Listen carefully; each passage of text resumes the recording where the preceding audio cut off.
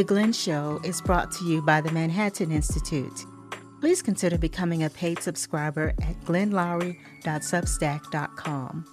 As a subscriber, you will receive new episodes on Mondays instead of Fridays and get access to exclusive content, ticket pre-sales to live events, monthly Q&As with Glenn Lowry and John McWhorter, and other benefits. Your contribution will also help to fund grassroots initiatives that empower Black development across the country as we donate 10% of our profits to the Woodson Center. Thank you. This is Glenn Lowry. You have tuned into the Glenn Show at Substack.com, sponsored by the Manhattan Institute every other week. Conversation with John McWhorter, Columbia University professor. I teach at Brown University and am the John Paulson Senior Fellow at the Manhattan Institute. We are back, John. How you doing, man? I'm good. How are you? I'm feeling pretty good right now. I'm not sure exactly why. Working hard on the memoir, John. Working hard on the memoir. Enough said. I don't want to talk about it. But from the end. Oh man, we're in. You know that psalm, "The Valley of the Shadow of Death." Yea, though I walk through the valley of the shadow of death. So, I don't know, we could talk about this book if you really want to, but I somehow don't think I should. Why? It's like, I don't know. Well, I'll ask you this. Yeah. I may have to eat my words because now everything that I say about this sort of thing is recorded. But I don't think I'm going to be doing a memoir. Or if I do, I'm going to do it when I'm 90. Okay, John is gone. He'll be back. We're going to carry on with this. John's coming back right now. Yeah. Glenn, I'm going to move. When this happens, often I have to move to a different part of the house. It might be my end. Hold on. Okay, just carry your computer with you. We'll carry on right here, John. And memoir, I don't really want to talk about it, everybody. This is my time for a soliloquy. I can do a soliloquy while John is moving. I really don't want to talk about it. When I say the valley of the shadow of death, I mean the valley of the shadow of death, So, and I'm not doing it to summarize something. I mean, this is a literary undertaking, John. It's art. It's not a report. I'm not reporting. It's the meaning of life. That's what we're dealing with here. We're dealing with the essence of things. So why not? I mean, why not? Do you not think you have something profound to say about living?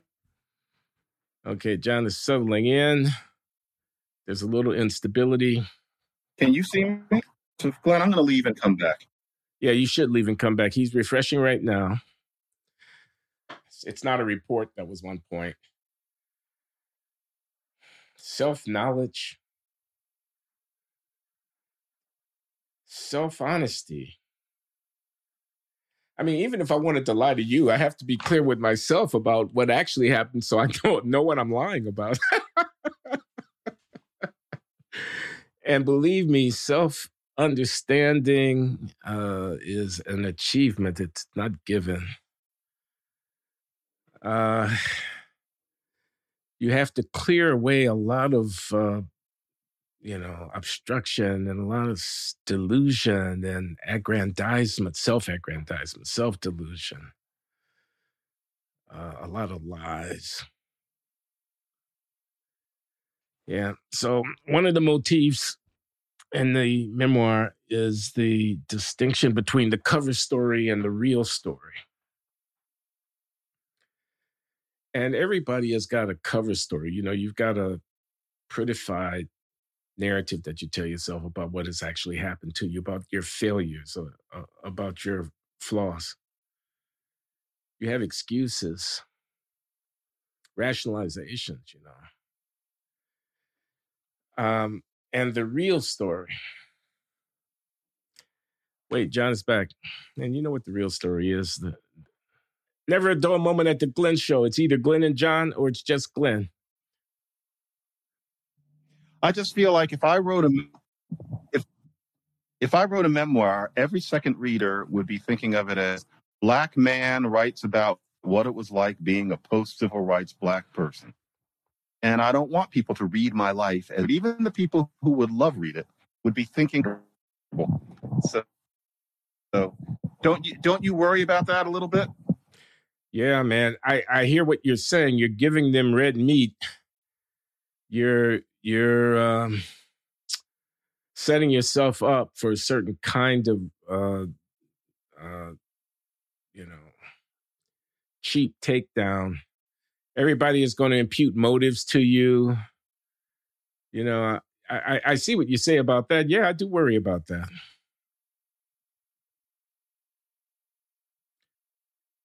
Are you there? Did you hear what I said? Yeah, we got connection problems with John McWhorter. But I know that I'm being recorded, and I think there's something of value here just in this reflection at this moment. I mean, John makes a good point. He imagines how it's going to be read. He anticipates the reviews that'll be written by the usual suspects. And the carping, that was the word I was looking for, the carping. You know, the kind of little small, look at this little, you know. And in my case, given the what it meant for me to walk through the valley of the shadow of death, I mean, the way I was living, the things I was doing, the life I was leading, the double life I was leading, the depths of, you know, depravity. And exposing that, making that public, confessing it. There are some obvious points.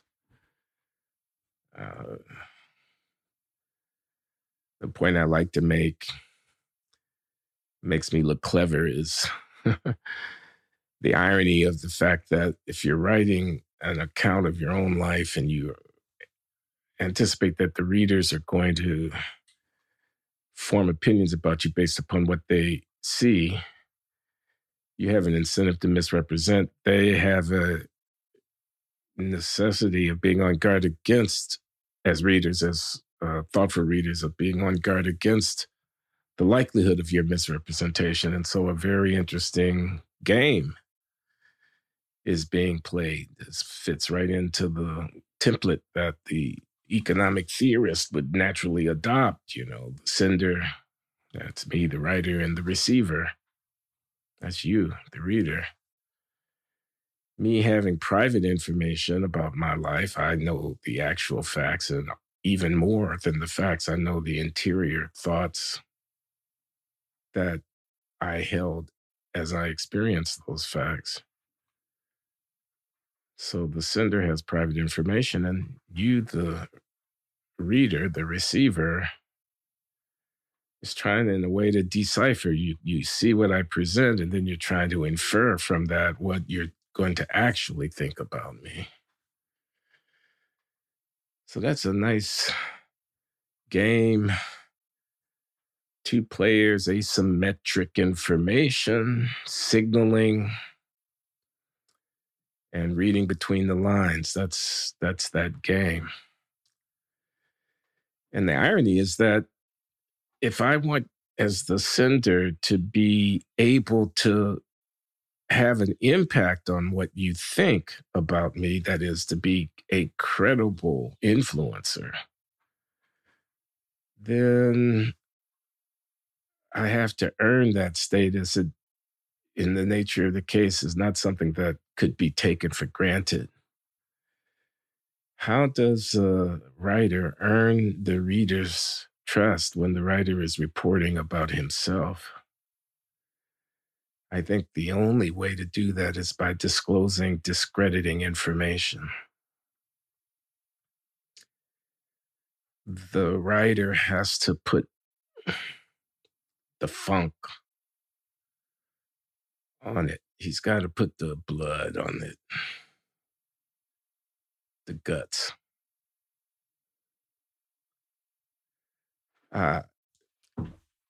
It has to somehow shock and revolt the reader. John is back.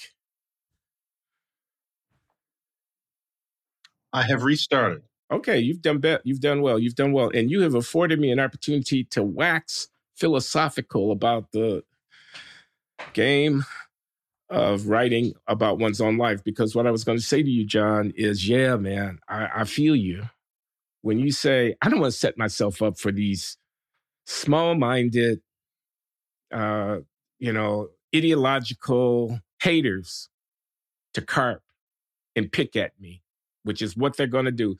They're not interested in actually a literary experience. They're just looking for ammunition. And, they hate your guts, and now you put your guts on the line. Mm-hmm. So now they're just going to write you off. They're just going to say, oh, yeah, they're going to do a Clarence Thomas on you. That's what they're going to do. In other words, Clarence Thomas writes my grandfather's son, his memoir, and Clarence Thomas's life is exemplary. I mean, come on. You could easily make a movie about Clarence Thomas's life. Easily. Mm-hmm. He comes up speaking a different language and the poverty thing on the thing, and he goes through the thing he goes through. And I'm not asking for an evaluation of Clarence Thomas. I'm just saying that's what they're going to do to you, because the reception of Clarence Thomas, I know you've seen Corey Robbins' book. Oh, in fact, didn't you extol it in a piece that you... Yeah. Anyway, and I don't much like the book, and we could talk about it, but I don't want to talk about it. But I do want to talk about memoir writing, and I want to talk about your concern. And you asked me, don't I feel that same concern? That concern that the response will be, it'll be small and impersonally picky and petty, and and like you said, you give them the ammunition. You write about yourself, and then they can take your own words and use it against you. I think that's true. And I was going on in my monologue to reflect on, how a social analyst might think about the problem, because you're self-reporting. The writer is writing about the writer's own life. And you anticipate an audience, and the audience is taking the text of what you present to them and then drawing a response, making an inference from the text. You control the text. They are going to be the authors of their reaction to the text. And so there's a manipulation issue. I mean, there's what do you put in the text? And what I was saying was, if you want, as a writer, to have credibility with the reader, you have to earn that credibility. If you want to be able to influence what they think about you by what you write, and let's say that's the purpose of writing a memoir, you want to leave a record that the reader of it will come to certain conclusions about you and your time and your life that are favorable from your point of view, then you have to earn the credibility of the reader. And the only way really to earn the credibility of the reader is self-discrediting disclosure. You have to say things that are ugly about yourself in order to persuade the reader that you should be taken seriously when you say anything else about yourself. So this is a high wire act, man. This is walking out there where a wrong step and it's all the way down, kind of thing like that. And I'm not sure how much of this got through because of my technical difficulties, but I hear you completely. And I want to make it clear that for me, it's partly that you're sitting there putting your heart and soul into something, and then there's going to be a kind of person who sits there and hate reads it and, willfully misunderstands, can't see you as anything but this monster. To me, that's about 20% of it, though. It's also somebody who would read it favorably. But the way I'm seeing it is that unless, by some chance I discover the cure for cancer or something within my decades left, the reason somebody would want my memoir was because of my Blackness. It wouldn't be because of anything else about me. And so even a positive reader would be thinking, what was his life like as a post-civil rights Black person? What was his life like as somebody who stumbled into a career as a contrarian commentator, et cetera? I like McWhorter. I want to read about, McWhorter's Blackness, as he straddled the 2 centuries. And I get it. I completely get it.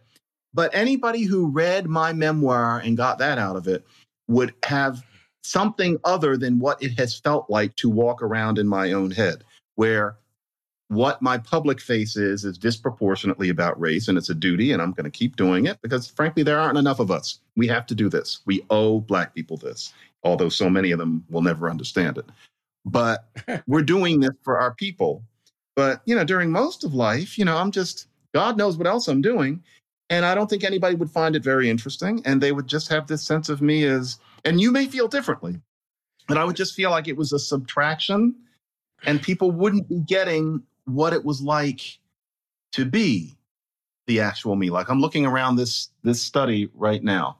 There's a Hirschfeld print of 70s TV over on this wall because I like 70s TV. Now, one of the people he caricatures is Red Fox as Fred Sanford, but most of those people are white. I didn't get it because of Fred Sanford.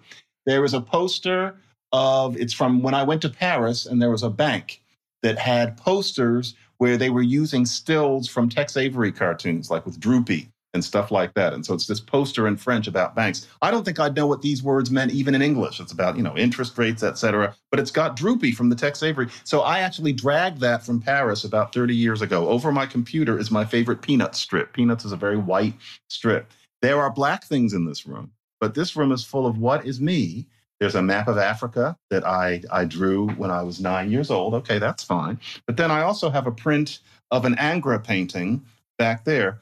I'm a lot of things, just like all people are a lot of things. I'm not trying to show off how eclectic I am. All people are a lot of things.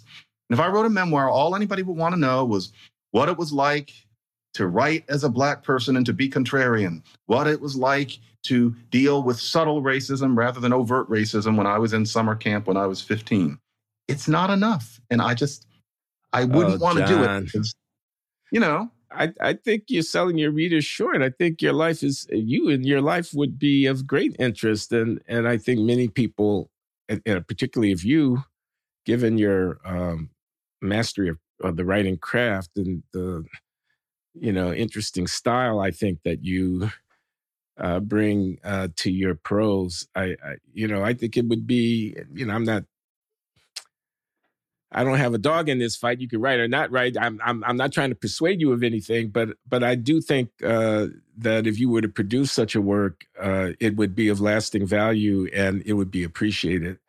Yes, you would be seen as a Black man. I mean, that's not insignificant to who you actually are. I mean, given that you said you talk about my people, you say what we do is important. You're defending the idea of doing it. And I want to come back to that later because I had this interesting conversation with Shelby Steele and Robert Woodson and Camille Foster that I want to talk to you about. But yeah,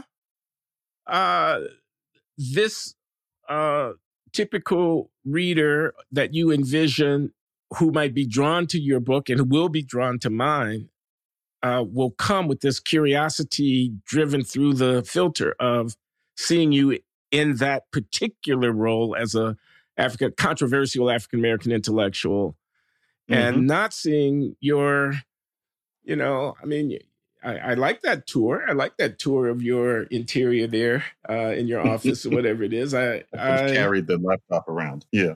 I'm not at all surprised to learn that you're a cosmopolitan individual of a kind of sophisticated, refined sensibility. I know that's not what you were trying to say. I know you weren't bragging. You were just saying this is you. And I agree. I mean, I feel that way all the time, man, because if I may, just for a moment, I've lectured at the London School of Economics. I've lectured at the Delhi School of Economics. I've lectured in Korea and, in Ghana and South Africa. And, if I say it, it'll sound so self-aggrandizement, but I'm a lot more than a Black conservative writing at Substack and disagreeing with Michael Eric Dyson or some of these dudes. Yes. Way, way, way more. Okay. Mm-hmm. So, and that's why, and I know you share this with me, I take umbrage at the lionization of lightweight, empty-suited, empty-headed motherfuckers like Ibram X. Kendi. Who couldn't carry my book bag. Who hasn't read, I'm sorry. He hasn't read a fucking thing. If you ask him what Nietzsche said, he would have no idea. I'm sorry. He's an unserious, superficial, empty-suited, lightweight, He's not our equal, not even close. Fuck. I'm sorry. I can't join you. You made me do it, John. You made me do it. Oh, God. Oh, I will say this. Glenn, it's going to happen to you and it would happen to me. We would write a memoir. You're going to write a memoir. And you're going to go to something called a bookstore if it still exists. And you know where they're going to put it? They're going to put it in African-American issues. Black studies. As if that's all that you are. I've seen some of my books put in the Black section that weren't even about race, just because my name is mine. And that's the way it would be. And even, on websites, Black books. And that's where they're going to put you. And that's where they would put me, as if that sums up our entire existence. And maybe I'm making too much of that. I think you are. I'm feeling liberated, man. I mean, that little rant that I just went on, I apologize to those who were offended by my dismissive reaction of the great Ibram X. Kendi. I apologize. I did not mean to offend you. I got carried away. But I really like where we are, Glenn, actually. I feel like we're going to win, John. I think we're going to win. I think history is on our side, really. I mean, I think this is such a bad equilibrium. That's how economists think, okay? We're in a box here, socially, intellectually, in terms of the political public reflection, the large conversation about the issue that we care about so deeply, which is race. But it's not only race. I mean, we're, kind of free speech, intellectual integrity, honesty in the public discourse and stuff like that. And don't patronize. I mean, you and I both have the same thing. I mean, don't patronize me. This is what you're saying right now. Don't put me in the Black book section when I'm not just a Black book. Don't patronize me. I mean, I think we're going to win that argument. They're so far off. I mean, again, empty suits get paraded around as if they're real, it's called paper mache. It's the emperor who has no clothes. I agree. And we could go down the list of things. This affirmative action case, this is going to come to a head now because the court is going to hear oral argument, I think, on Monday, just a couple of days from now. And then there's going to be a decision handed down at the end of the term in May or June next year. This is fundamental. I mean, you could remember how the Bakke case and and all of that, and then the challenges to affirmative action that came up to the Supreme Court in the early aughts. It's like we're going to finally work this out. The court is very conservative, and they're going to do something very significant in terms of the jurisprudential foundation of racial discrimination by public agents and interpretation of civil rights of 1964, which may extend to private. Anyway, it's coming to a head. There's an election coming. I don't know if you want to talk about the election. I'm not a prognosticator, but it seemed pretty obvious that the wind is blowing at the Republicans' back, and there's going to be a kind of sweeping thing. The Biden administration, the whole that 2020 election, and now the aftermath of that, and it's so partisan, it's so intense. And I know we disagree about a lot of the politics, but I'm just saying I think we are winning in terms of the intellectual arguments that we're having over the race question. And I feel optimistic about it. I agree. I think you have to sometimes know what era you're in. And, people talk about, well, the golden age of television was the 50s. No, the golden age of television is right now. We're living through it. In terms of television having a 200-year history, this is it. In the same way, you look back and you notice that the golden age of classic Black conservatism was the 90s. I doubt if any of you were thinking about that then, but if you look back and you see that it kind of hit the skids around 2003 with the affirmative action decision then, which unfortunately was right around when I was starting. I noticed all of a sudden in 2003, all anybody wanted to talk about was whether hip hop is good or bad. The reason that was the big thing until Katrina and Obama is because there was nothing left to talk about. And so now this is the golden age of Black, quote unquote, heterodoxy. And I think it started partly because of technology, such as what we're using right now, Partly because of a chance confluence of people. such as finally there being a kid who does this. Coleman is part of it. Finally, somebody who's, in their 20s who adopts this line and isn't afraid. And so you can't say that it's just a bunch of, older people. And then also, it's the racial reckoning in early 2020, where so much foolishness was being put forth that there was something that we needed to push back against. And I think that it's at the point, based on everything that you just said, I think that there is definitely the emperor has no clothes out there. I can see that looking at how things were 3 years ago versus how things are now. And I think that the only issue at this point is not whether or not a critical mass of people understand where we're coming from, but whether they have the bravery to act on it. I think we still have to wait to see a little bit more of the Spartacus. That's the issue. It's clear what people think. It's just whether they're going to act on it, whether academia specifically is just lost. But then thinking about the rest of the world, most of the world is not academia. But yeah, there's been a major pushback. We've been part of it. I do not feel like we're losing. I don't think we have a small coterie of fanatics behind us. I think that we're hitting a middle ground. Yeah, I feel good about that at this point. Well, the American Council of Trustees and Alumni, who gave you the Philip Merrill Award for outstanding contributions to liberal arts education recently, is not a lightweight paper mache organization. We were at the gala. You saw that the ballroom was full of people. I was with the conference all day long. It was a very distinguished ensemble, and it's very well funded and well staffed. And there is a very enthusiastic, private, philanthropic, foundational support for it, concerned about free speech and open inquiry and viewpoint diversity in higher education. Now, you can call them conservative if you want to, but they're not about conservatism. They're about the fight for the integrity of the higher educational institutions, and about empowering alumni and trustees to be able to effectively advocate for open discourse and don't cancel speakers and don't let the inmates run the asylum leadership in American higher education. That's real solid on the ground pushback. Yep. So, my bluffing metaphor, I say they're bluffing when, I don't want to draw you into conflictual territory, but the crime on the city, the failure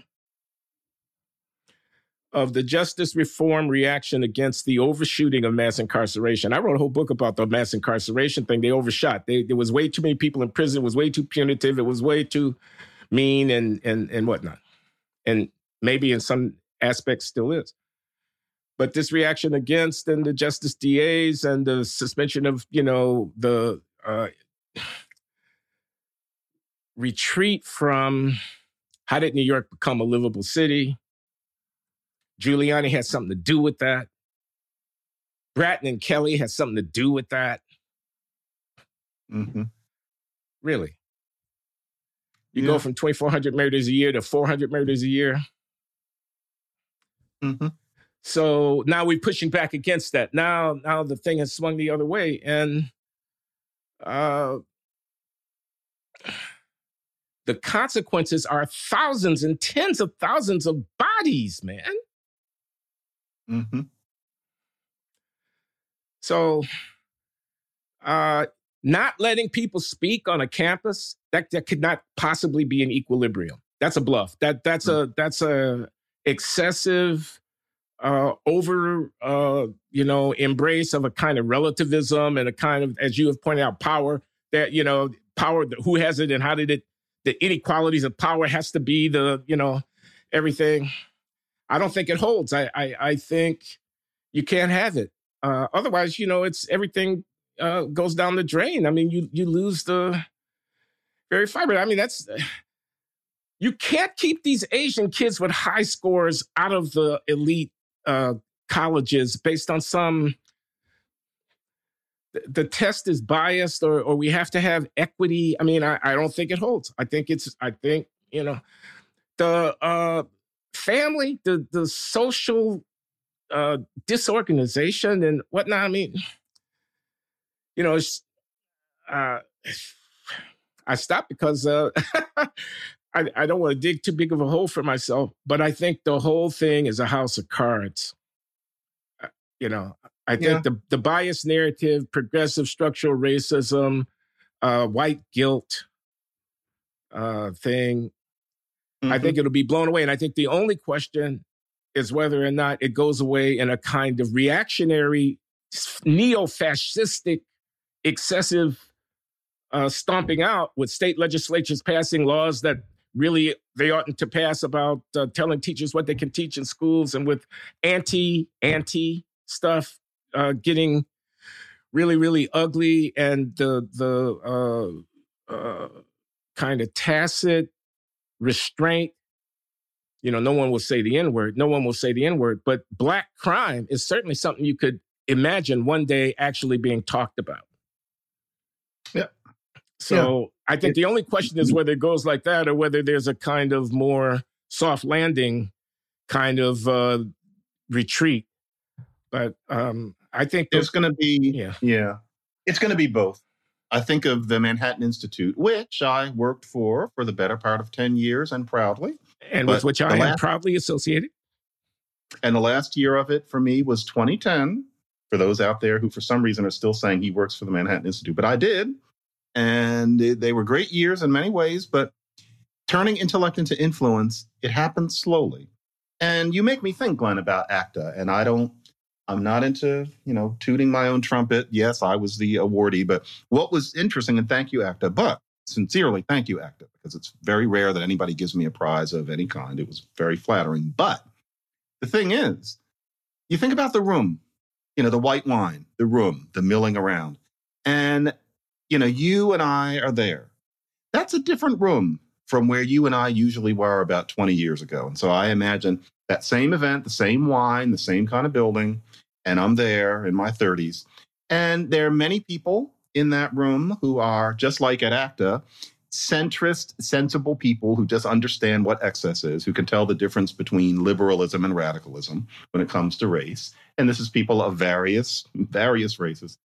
20 years ago, the room that I was most welcome in was one where there were some people like that. But then, without a doubt, I'm not even going to pretend, there's some people milling around who are, obsessed with getting the Clintons and, are proto-election fraud obsessives. Not bad human beings, but that's what they do. There are some people there who just want to talk to you at great length about what a serious problem Jesse Jackson and Al Sharpton are. They're mad about that. There'll be somebody who takes you into the corner and says that Black people would be better off no longer giving their kids fancy, flowery, African-sounding names. If those names get discriminated against in employment, then how come you give those people the names at all? The point being, yes. I'm in a room with people where basically it's a room full of card-carrying conservative Republicans. Many of the people in that room's views are not ones that I share, and I can make it politely clear. But that is the room where, because there's an overlap, kind of a Venn diagram between my interests and theirs, that's the room that I'm most welcome in, and I'm giving the Riston lecture. I did that once. That's good. But there's a difference between that room where somebody like you or somebody like me has to think the overlap is only partial, and then ACTA, where you're really dealing with a very different crowd. Many of those people who maybe 20 years ago, if they knew who you are, thought of you as a rock-ribbed conservative right-wing Republican. I remember being in those rooms where people were genuflecting. There's an amen chord in the air whenever Ronald Reagan's name comes up. And you make do. I liked prisoner reentry reform. I was interested in that. I was interested in making schools better for Black kids. And the Manhattan Institute was really interested in that. But you had to deal with a little bit of static. Much less. A walk down memory lane. You are getting to a point, are you not, John? I am, actually. I've been doing this for over 20 years, so I have memories and the world has changed. But yeah, in the ACTA room, you're thinking, wow, this is mainstream. Conservative, yeah. But there are very few people in this room where I would starkly disagree with some basic tenet of theirs. And then, of course, yes, some people are thinking the New York Times. 20 years ago, the New York Times has never shunned me completely. I've had editorials in it now and then. They have reviewed, I think, 6 of my books. I have reviewed about 6 books for them. I've never been shunned by the New York Times, but let's face it.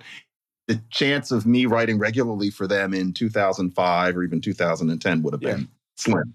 Things have changed. I really like the way things are going. So yeah, things are different.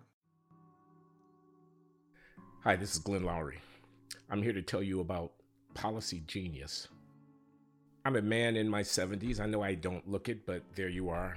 My wife, my lovely wife, is in her 50s. I need life insurance.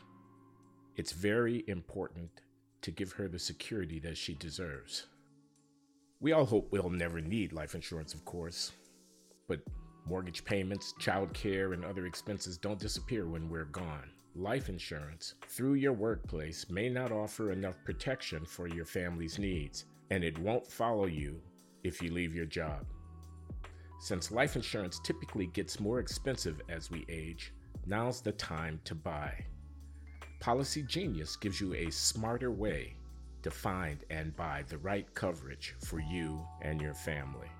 I had term life insurance at my job until I entered a phased retirement program, and I am now in the market to acquire a policy. I am going to make use of Policy Genius in doing so. Policy Genius was built to modernize the life insurance industry. Their technology makes it easy to compare life insurance quotes from top companies like AIG and Prudential in just a few clicks to find your lowest price. With Policy Genius, you can find the life insurance policies that start at just $17 a month for $500,000 of coverage. And Policy Genius has licensed agents who can help you find options that offer coverage in as little as a week and avoid unnecessary medical exams. They're not incentivized to recommend one insurer over another, so you can trust their guidance. There are no added fees, and your personal information is private. No wonder they have thousands of 5-star reviews on Google and Trustpilot. Your loved ones deserve a financial safety net. You deserve a smarter way to find and buy it. Head to policygenius.com or click the link in the description to get your free life insurance quotes and see how much you can save. That's policygenius.com. Well, I think you mentioned ACTA. I mentioned ACTA. This is the American Council of Trustees and Alumni, where John was honored, where there was a gala where we recently attended in Washington, D.C. Well, I also attended the Intercollegiate Studies Institute. This is a completely different kind of organization.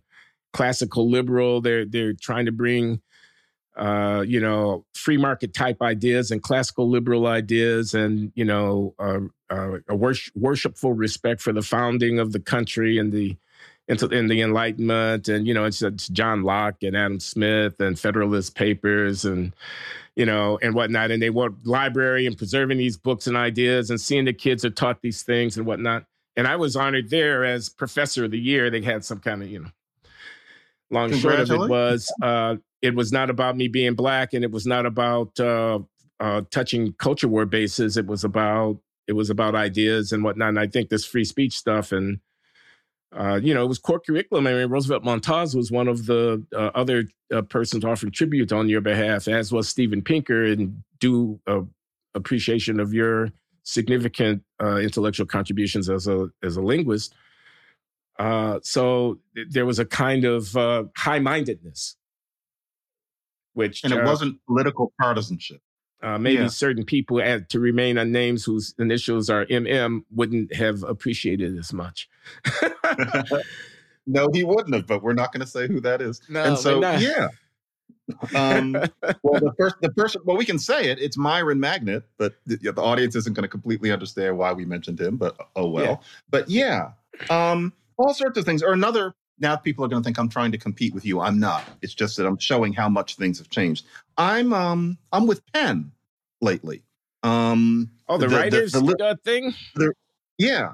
And I'm on a committee right now where I am, I'm reading, various books that I would not ordinarily read in preparation to nominate for a prize. And I have to keep it quiet, but there's a committee. It's me and 2 other people. And the 2 other people are people I look up to massively. They are just some mainstream writers for top publications. They are just people. So it's not that I was balkanized into reading black novels or something like that. It's not that some conservative organization wanted me to read things from Regnery Press. It's just mainstream. I'm just, one of the gang. That would not have happened 10 years ago, that I would have been thought of for something like that. It's fun. But there's a change in the air. The idea that you and I are these reprobate right-wing assholes is now held by an ever smaller crowd of mostly recreational haters. And that means that we're making a difference. And I'm glad. I like it because it's hard work, as you know. Okay, I want to turn into a kind of self-reflective examination, you and I, because we're talking about how things have changed for us and, and how we're received. This started out with the memoir kind of back and forth, and now we're on to this. And I wanted to mention the conversation I had with Shelby Steele, Robert Woodson, and Camille Foster. We had a kind of debate moderated by Rahan Salam at the Manhattan Institute, which will be a future episode of The Glenn Show in due course, on the question, the ethics of racial identification. And the reason I'm raising this now is you think of yourself as a Black man, and not only as a Black man, not simply as a Black man. You hate, in fact, being seen only or mainly as a Black man when looked upon by others, since you are not only and mainly a Black man, but you are a Black man. These are your people. You do care. And it is part of your sense of self. Yeah, it's a part of your identity. It's your narrative. It's in a sense, your story. And you wouldn't be doing what you're doing. You'd be doing something for sure, but it wouldn't be quite this if it weren't for the fact that you are a Black American and so on. And that was the question on the table. Camille Foster, as you know, is a race abolitionist. He's a young entrepreneur and podcaster. The Fifth Column podcast, which is a Substack, is one of his vehicles. Oh, that's a Substack too? Boy, yeah. They vacuum it up, don't they? Yeah. Well, yeah, Substack is to be reckoned with, and I'm glad to be with them. It's a wonderful platform, and more power to them. And we'll talk about that on another occasion when I am interviewed by Hamish McKenzie, who is one of the co-founders of the Substack platform. And listen to me as if I wasn't writing for them, and also my linguistics podcast is on Substack. I'm not dissing, but I'm amazed at their stretch. Yeah. Anyway, so we had this conversation in which that was a question. The question was whether or not to think of oneself as a Black intellectual, to use the phraseology like my people in reference to African Americans, to quote unquote identify as a Black person was an ethically defensible stand. And Camille is of the view that it is not, that it is to fall prey to an illusion. It's a kind of essentialism. It makes something of race when race is not a thing of which there is rightly anything to be made. He worships at the shrine of Barbara and Karen Fields and their book, Racecraft, which in a word likens belief in race to belief in witches. There are no witches. Witchcraft is clearly a fanciful thing. Likewise, there are no races. And racecraft, which is the occupation of a person like you and me, if indeed we are the Black guys at bloggingheads.tv or whatever, we're Black, we're very self-consciously Black. It's the occupation of a guy like Robert Woodson, who runs the National Center for Neighborhood Enterprise until it becomes renamed the Woodson Center. But it is a center for neighborhood enterprise, and those neighborhoods are most often Black, and the vehicles of the enterprise are most often racially self-conscious entities, churches or social organizations of one kind, or the charter school advocates or homeschoolers or whatever. There's a religion and a racial dimension to it, so whatever. And Shelby Steele, who was the fourth participant in this conversation, who has, as you know, the content of our character, this classic book of his from 1990, and much work that has followed, is a very passionate and eloquent exponent of the view that the race talk of our politics is a shell game, and it's a power move, and it's there's some dishonesty, there's a fundamental corruption to it. I remember that essay of his from Harper's back in like 1987 or something. I'm black, you're white, who's innocent? This was and maybe it was earlier than that, but this was where the content of our character kind of gets. Is that the backstory of content of our character? I must admit, I did not know that. He had a couple of cover story type essays in Harper's, and the first of them starts off with him at a cocktail party. It's perfect John McWhorter. It's very McWhorter-esque, or maybe McWhorter is very Steele-esque in this respect. He said, I'm at a cocktail party, somebody comes up to me, and this is their conversation, and then this thing ensues, and I'm the black guy, and he wants me to know that he's not a racist, and he's trying to, and there's this psychological thing that goes on between us, and I'm trying to sip my drink, and look at how his bow tie is fitting him, and it was very clever and very powerful, and the idea was that white people don't want to be thought of as racist, and black people want to be thought of as competent, and we have struck this dishonest bargain in which the black person bestows upon the white person a dispensation of exoneration, and the white person agrees not to ask whether or not the black person can actually perform. Agrees to, do a Ibram X. Kendi, and that's the bargain, and it's a corrupt bargain, says Steele. Of course, he's elaborated this into a much broader kind of, I think, practical social philosophy position in that film he made with his son, What Killed Michael Brown, I think is kind of a culmination of that, really. But, he's definitely got his finger on something. So he's against race. I'm going on too long about this. I'm sorry. You're very patient. Thank you. I'm taking this in.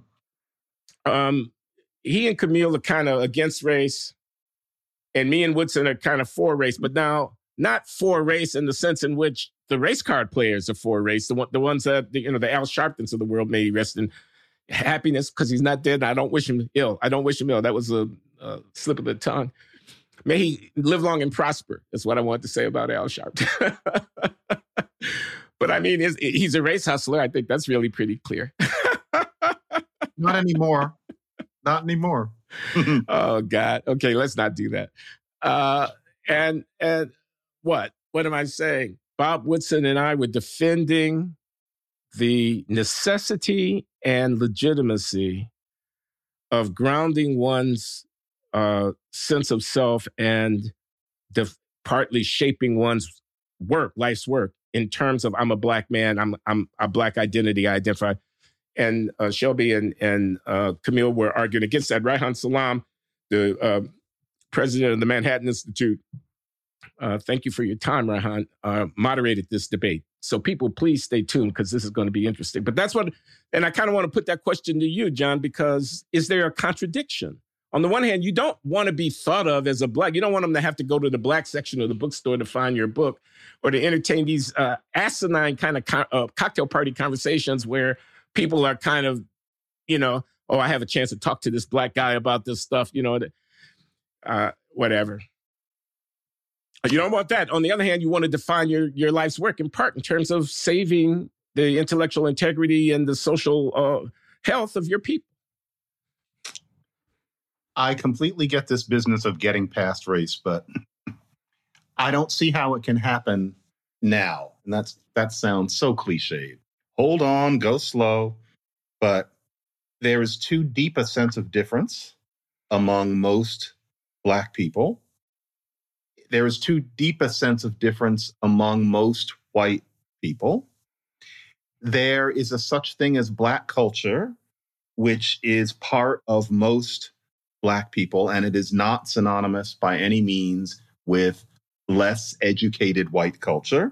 There is also educated Black culture, but there's a such thing as Black culture. Black people have different norms of attention and interest in many ways than other people, just like Chinese people, just like Latino people.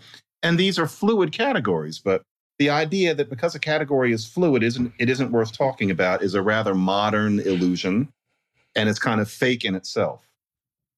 To say we shouldn't think about race at all when we have not only those perceptions, but those often profound cultural differences strikes me at this point as antithetical to getting most American human beings to understand what we're talking about. I think we can get past race once we get past certain other things. And so let's have to speak carefully. I will get past race, for example, when I do not see certain Black people allowed to bring less than their white equivalents would have to a discussion, where whites allow them to get away with what is more semaphore than reasoning because they are Black, for example. Once that stops happening and white people can get past seeing us as so different and frankly as so much lower, I would be more inclined to get past race. Once there are probably more hybrid people for whom racial identity simply cannot be as cut and dried as many people would like it to be because they're both things. Call that, I'm going to sound like Sandra Day O'Connor on affirmative action. Call it another generation, maybe, where there's so very many. But at this point, I can't see that argument that we're all just Homo sapiens getting much traction. There are too many people, and I do hate to say that in this case, I'm thinking mostly of brown people, who would be so offended by that idea because all they can hear in it, I'm sorry, folks, but all they can hear in it is someone liking whiteness better. And you just run across that tripwire, and once a certain person thinks that, they'll never hear you again. I can't risk that now. And so I get where Camille is coming from. I respect it completely. He's probably right in the long term. But here in 2022, we cannot have a constructive race debate yet in stressing that. And that's hard. I need to grapple with this more. But yeah, we do need to get past race, but we can't do it now, not with the way most people think. It's hard. I think you're probably wrong. I hope, in a way. It was kind of your position that I was defending with Bob Woodson in that debate. I mean, I was saying short run, long run.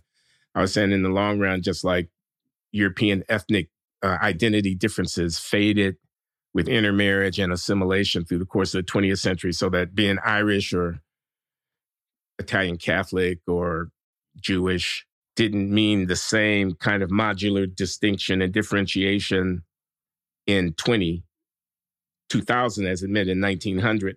Likewise, in 2100, Blackness will not have the same kind of siloed one-drop rule, insulated, distinct identity. The lines will get blurred. I think that's the long run. I agree about that.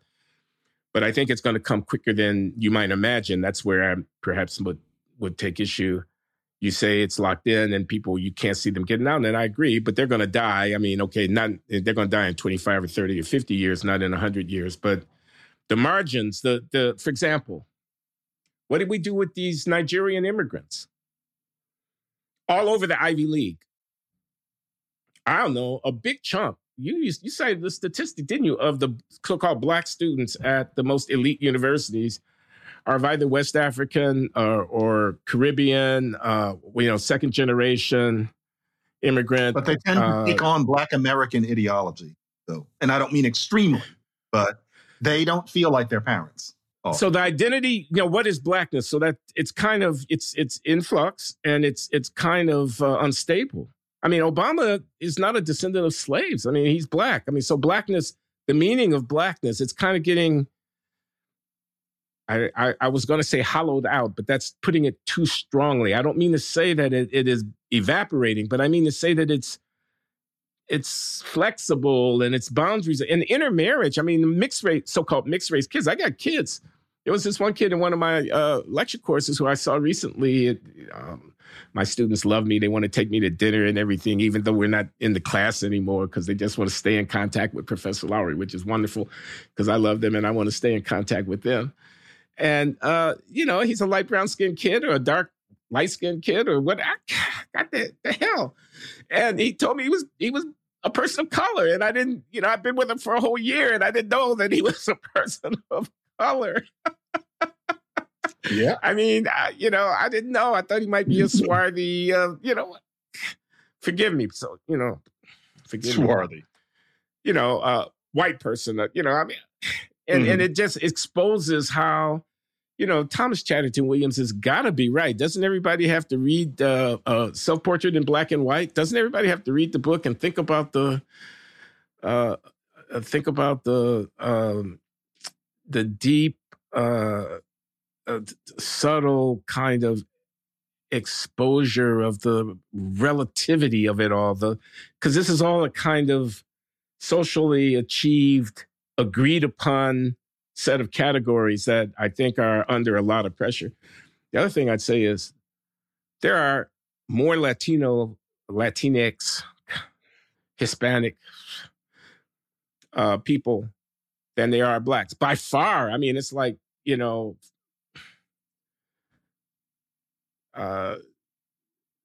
18, 20% of the population or something like that. I mean, compared to Blacks, like 12% of the population, depending on where you are in the country, it's more than that. Mm-hmm. They are a part of this People of Color coalition too.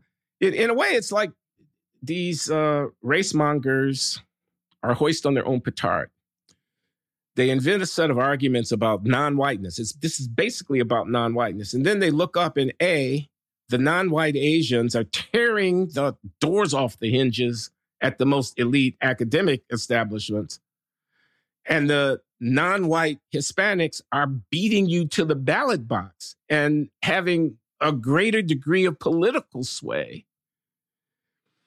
They the Asians don't act in the name of disadvantage and exclusion. They do not. But this identitarian sensibility that's been created based upon, what do you do with the Voting Rights Act when you get away from Mississippi circa 1958 and you get to America in 2023? So here I'll just put the African American case is exceptional, both in terms of its anchor at the core of American national identity, the Civil War, and in terms of the socioeconomic political dynamic that has produced today's exclusion and marginality. That's a product of slavery and of Jim Crow and of migration and of all these things and of racism and reactions. So the Afro-American case is unique. Blacks are not white, but a lot of not white people are not Black. Mm-hmm. If you design your institutions of law and politics and culture around the moral imperative of the African-American case, but then apply it to everybody who's not white, you've made a huge, monumental historical error. Yes. We have reached a point where the real issue is that there is a Black American ideology cherished especially by journalists and academics and artists, where for Black people and Black people alone, there's always a certain shoe that hasn't dropped. There's a beef. It's fundamental to the identity that there's a beef. And while that beef is going on, we can't be expected to be subjected to truly serious competition. And everything that we do has to be seen through a different lens than you would see it with pretty much anybody else. That's the bargain. Talk about Shelby Steele. And yeah, I think it's fraying. And there's a canary in the coal mine that we have never talked about, and we should probably revisit it. Something is wrong. That to an extent, the seams are really beginning to show in terms of the portrait of Blackness as this tragedy. Just to be, this color means that you're laboring under this burden. And if you don't understand it, it means that you're too dumb to see it. But then again, look at these people who are pretending to be Black. If it were really as bad as everybody says, there'd be no such thing as this Rachel Dolezal, who's this white woman who walks around truly having fashioned her sense of identity. She really identifies as Black, including creating oppression, creating episodes of racism so that she can, walk around complaining about things that happened to her. And then my favorite example, I really I almost wish somebody would do a movie about her. Jessica Krug. She didn't get quite as much publicity as Rachel Dolezal. Jessica Krug was outed a few years ago. She's a white Jewish girl who grew up in Kansas City, upper middle class to affluent. Krug, who decided after she graduated from college to fashion herself first as some vaguely African Black person, Algerian, so that skin color can make some sort of sense. And then she decides she's an Afro-Latina. And, she's wearing big earrings and loud clothes and pretending that she grew up in the Bronx to a drug-addicted prostitute mother. And there's a video of her at some political rally in the Bronx using a New Yorican accent and pretending that, she grew up among her brothers and sisters in the Bronx. And this person was a professor at either Georgetown or American University. I haven't had enough coffee, but she was a tenured professor, wrote serious award-winning books, one in particular. And finally, some of her colleagues began to sense that she was not this Afro-Latina person because the whole story doesn't make any sense. She claimed that at immigration, in some way, they misinterpreted Cruz as Krug. They thought Cruz, some Latino person says Cruz, and somebody wrote down Krug as if it's 125 years ago and it's some tough Jewish name or something. And so it's not Krug, it's Cruz. And she actually walks around calling herself Jessica Cruz. Well, wow. Gradually, and I can't believe it took so long. Wow. Colleagues figured out that she's a white girl from Kansas City, especially because now all you have to do is look online. There are pictures of her, yearbooks with her family. That is profound, man. She just canceled herself completely. And, she had, blog posts where she was discriminated against at conference hotels where they thought she was the help, et cetera. None of that happened. There would not be people like her. There's a little list at this point of Rachel Dolezal's and Jessica Krug's. There wouldn't be people like that 50 years ago because being Black really was a problem. Nowadays, things have changed so much that you have these people like on Seinfeld, there's somebody who pretends to be Jewish for the jokes. You have these people who are pretending to be Black for the fake oppression. And that shows that something is really changing, that a certain kind of white person decides to be us. Because if it were really such a pain to walk around as a Black person, nobody would choose that. Those people are new, and that's only over about the past 10 years. Canaries is what I think of them as. We'll see more. Now you're making me think about Philip Roth, Human Stain. You're making me think about Black No More. Isn't that, who's that? The ancient one? Yeah. Black intellectual is that? You don't mean the white guy who went around as Black? No, that's Black Like Me. Isn't that Black Like Me? Black Like Me. Yes. Yeah, and then there's a Black No More, which one of the Black writers of the early mid 20th century, kind of social critic. I can't think of his name. I'm blocking his name right now. But anyway, there are a lot of these. Okay, so how do I? And about passing, about like imitation of life. About once you have the category, then you have people who play at this boundary crossing thing. They envision and then they want to be. And if I liken it to transgenderism, somebody's going to get mad at me, so I won't do that. But I'm saying, whereas the biological basis of racial differentiation is much less solid, because there are boundaries, obviously, and there's interracial and there's whatever. The biological differences between men and women are rather more profound, a person might say. And then, as I say, there'll be an argument and people will get mad at me. So I'm not going there. We're not talking about that. But we are talking about passing, getting on the other side of the line and envisioning, this imaginary life that you live and, constructing a biography. And there's something so fraudulent about that. Including that you have intimate relationships and you're lying all the time. Yeah. Do you not see it with respect to class? Are there not people who try to disguise their relatively prosperous origins and paint themselves, politicians, for example, as if they actually had a tough time? They worked with their hands. They know what it is to be hungry. They, this kind of thing. You emphasize that sort of thing. Yeah, it's part of identifying with your people and, frankly, with a certain kind of white person who likes to hear you tell that story. Yeah, there is some of that. Is there not something immoral about appropriating the suffering of people that you haven't actually yourself experienced and yet presenting yourself as if you have experienced it so as to draw to yourself what credit and sympathy would have been coming to them who had actually experienced it. You know, isn't there something like corrupt about that and exploitative about that should cause us to to look askance? The reality of it is easy to overlook when you feel like you're making a valuable statement to the world about oppression. A woman who claims to have been a rape victim and has a narrative about her having been raped who was never raped. It's different with Black people. Remember, it's different with us because our whole identity is based on being the losers, being the ones who are owed something. So yeah, you mentioned that woman issue. And yes, that's horrible. Our skin crawls at the idea of anybody pretending to have been raped in that way. But when it comes to a Black person pretending to have grown up poor, the idea is not ideal, a little phony, but at least Black people get to hear about Black poverty. And at least you signal to your people that you sympathize with people who grew up poor. I mean, there's that whole routine with a lot of rappers, frankly, to bring up something antique, where there's this competition. You know, how real are you? You know, did you grow up in the hood? Did you do any gangbanging? Did you sell any drugs? And, you know, there was a lot of phoniness about that. But the idea was that, you know, you're sacrificing truth for something larger about giving a message to the world through your art. And so, yeah, we're not held to as high a standard. I don't like it.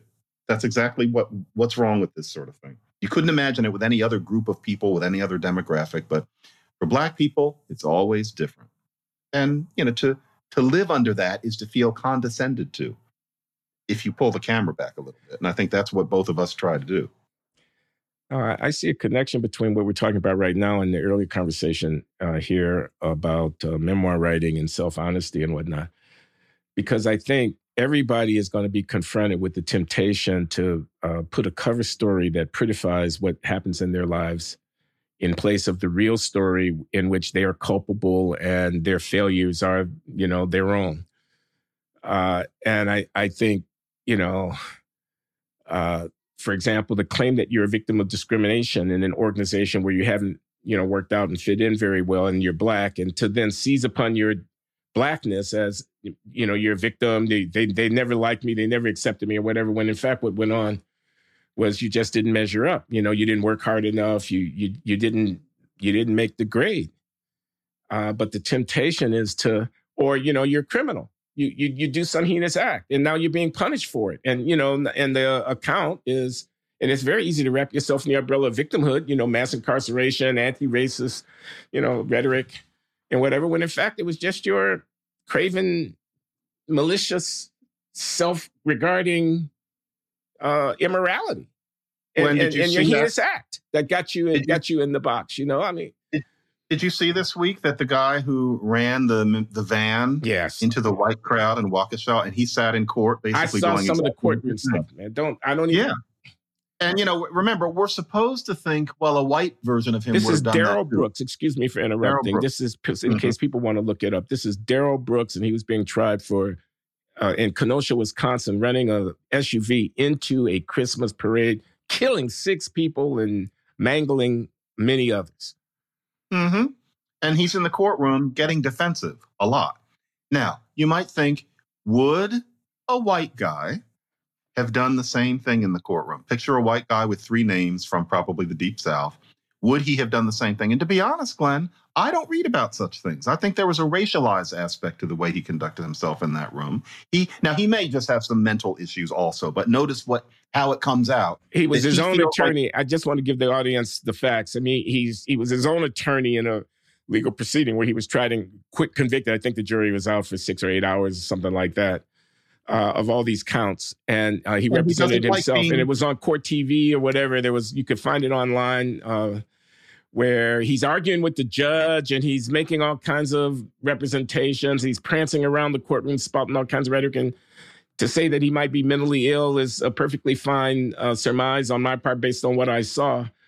But he's fueled by some kind of ideology, some kind of Black, you know, crazy Black aggrievement ideology, and it was a performance. Would you have seen a white guy doing it?